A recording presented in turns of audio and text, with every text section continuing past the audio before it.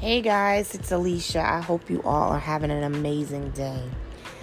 I experienced something today that I just want to encourage you to let your yay be yay and your nay be nay.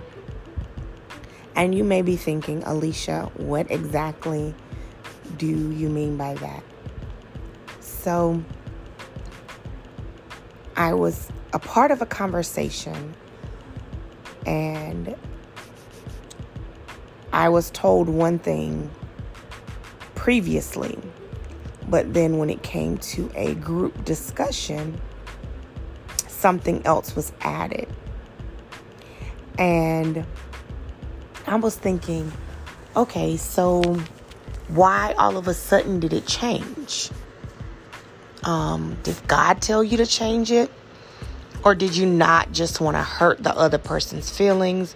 Did you not want them to feel like they weren't valuable? Or what's the case?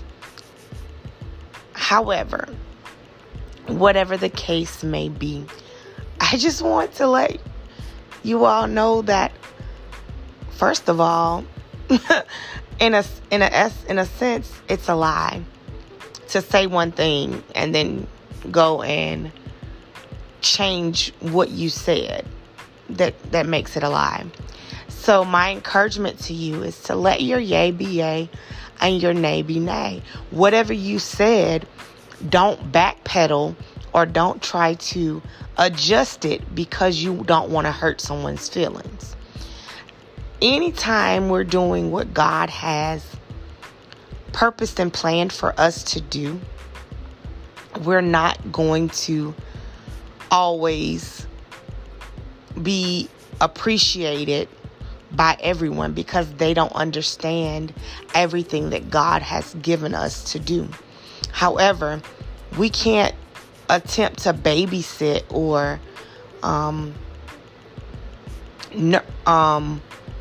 pat them on the back through the situations. At times, people have to grow up and allow leaders of whatever capacity to lead the way that God has purposed and planned for them to do. However, if you're a leader, my encouragement to you is don't change what God gave you because you feel like you're going to hurt someone's feelings. No one said that in leadership that you won't step on some toes, that you won't have to rebuke somebody, that everybody's going to like everything that you do.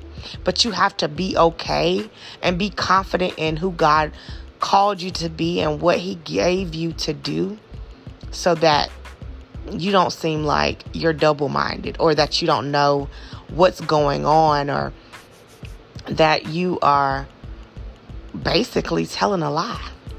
So that's my encouragement to you today.